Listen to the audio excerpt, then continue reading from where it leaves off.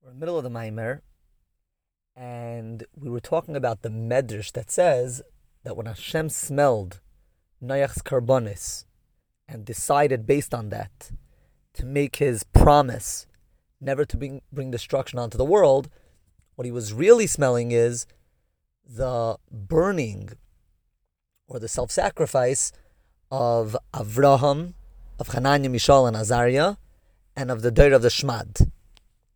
And it was that, so to speak, inspired him to make this promise. The question of the Rabbeim was, why? Why do we need Mesiras Nefesh to make Hashem decide to not bring a mabul to the world, to not destroy the world and the fabric of the world, the nature of the world? Why do we need Mesiras Nefesh? And the Rebbe added, why do we need 3 levels of Mesiras Nefesh? We need Avraham Avinu, of the simple understanding of self-sacrifice. Then we have Hananiah, Mishael, and Azariah that already had very big questions on Hashem and how things work. And they also sacrificed themselves. And then even further, Dair Shel Shmad, which really, as we said, includes all generations in which Goyim want to persecute Yidden for being Yidden. The questions just become stronger. And the Mesiras Nefesh therefore becomes greater. Why do we need these 3 levels of Mesiras Nefesh to inspire Hashem? We also explained what the Medrash continues to say, that this is referring to the Pasuk, or the Pasuk is referring to the Dair of the Shmad. The Pasuk says that it's Zeder Dershav Mevakshi Hashem, Mevakshi Ponecha, Yaakov Selah. And we said this is referring to Yaakov, the Yidden that keep Torah and Mitzvah sincerely. Or on a deeper level, we said Yaakov really means where the deepest level of godliness becomes one and a part of the Yid, to the extent that even their Akev, the most lifeless part of them, is permeated with that truth of godliness. That's who they are, that's their essence.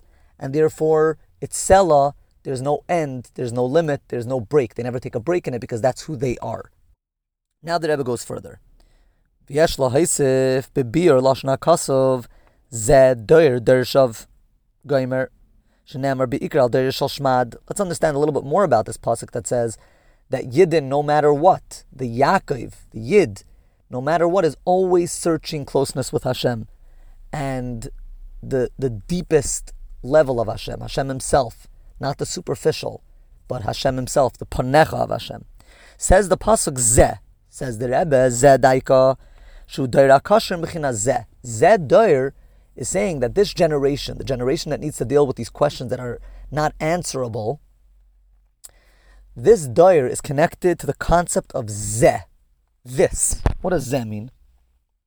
Shemoira ala inyan de marebetz boy va'imar Zeh. Zeh means that you can point to it. It's visible. It's in a certain way tangible. And Chassidus, it explains the greatness and the advantage of Zeh. It says that all prophets, when they said their prophecy, they said koi, which means like approximately. Zeh, which means this, exact. And again, it's visible. Only Moshe Rabbeinu can prophesize with Zeh. He sees things clearly and accurately. When we call Zeh Muvan Gaidal Mailas HaMesiras Nefesh Shel Doir Zeh. So now we understand the greatness of this level of Mesiras Nefesh, that they are connected to the concept of Zeh, where the connection with Hashem is very, very tangible, very visible. Our Rabbeim tell us that it says that Moshe Rabbeinu was humbled by everyone that exists on earth. The Rabbeim explain that what this is really referring to is the neshamis of Ikvisa the Mashiach, the neshamis that are going to live the time right before Mashiach. Or as it's explained in other places, Ikvisa is similar to what we explained already, the Akev, the most lifeless, the least spiritual.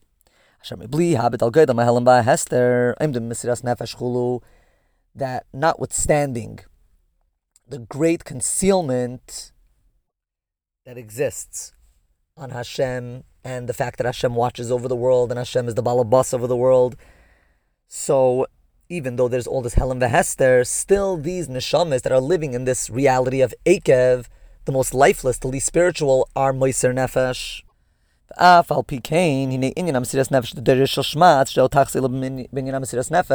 So now, the greatest Mesiras Nefesh, as we said, is where there's the most questions, which is in the later generations, Deir Shel Shmad. And Mekashrim Ima Krisas Bris Noach, we connect this Mesiras Nefesh, and this Mesiras Nefesh is the cause for Hashem to make His promise to Noach.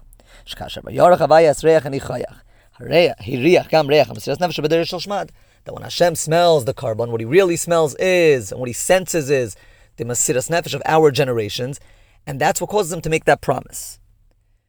Here's the Rebbe's question. Krisas brisim Noach, Krisas brisim Avram, Krisas brisim Moshe. Commissions bar little Baruch B'drosh Rebbe Nesienu. There are three levels of this covenant that Hashem makes with the world, this promise that Hashem makes with the world, and that's through Noach, Avraham, and Moshe. Krisas brisim Noach Haisal Kiyum Ha'olam. The promise that Hashem makes to Noach is that the world and nature will continue to exist. Bechinas Chitzonius Ha'olamais. This is the superficial aspect of the world, which means what we can see with our eyes, nature, the world itself. The promise with Avram is already a deeper promise, and that's concerning Torah mitzvahs, which is the purpose of the world. Avram Avinu already keeps the entire Torah, and it's this promise that Hashem makes with Avram to keep this deal with him, so to speak, that Torah and mitzvahs will be ours. That He's going to keep to this plan of the purpose of creation. So not just creation itself, but the purpose. The promise that Hashem makes with Moshe that He's going to keep is about the concept of tshuva.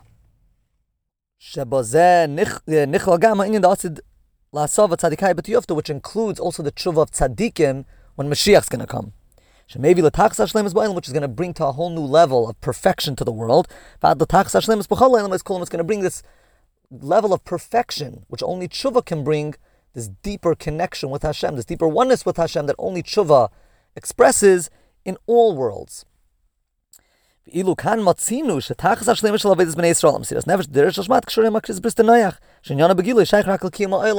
the question is, we just explained the greatness and the virtue of Mesiras Nefesh of Deir Shel Shmad. But now we're connecting that greatness, that Mesiras Nefesh of Yidden, that deepest connection that Yidden have with Hashem, which is expressed in Mesiras Nefesh. We're saying that that's connected to Hashem just keeping the world in existence. In other words, the promise that He made to Noach, which is literally to keep the superficial aspect of the world, the Gashmi Ha'olam, intact. So we're moving on now to Siv Beis. Unakudas habir bazel pimashin is bar leil bebir mashakasa vayiskar leikimas Noach as kol hachayev as kol abema asher ita b'teva gamer. So the Rebbe begins to explain that this is based on what it was explained earlier in earlier sichas that year about what it says that Hashem remembers Noach and all the animals on the teva. She'inyan zeh ha'ya'id bi yosef b'teva. This remembering that Hashem remembers is when Noach is still in the Teva. Vayorach Hashem.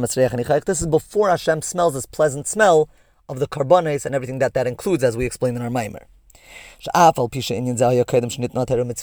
Even though this all happens before Torah and mitzvahs are given, this remembering, which is out of love,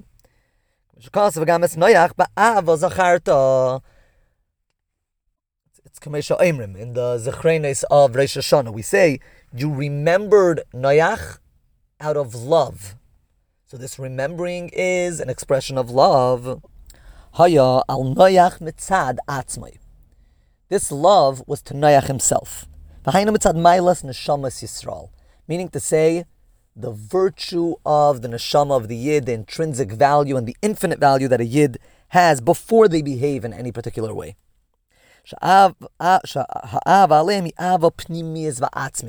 This is an essential, this is an intrinsic love that cannot be changed. And it's not earned either, and it cannot be lost. This is the love that Hashem expresses to Noach when He remembers him. Again, before the Vayorach Hashem, before Hashem sees what a Jew can accomplish, it's to the Jew himself. Mirz Hashem will continue in the next share.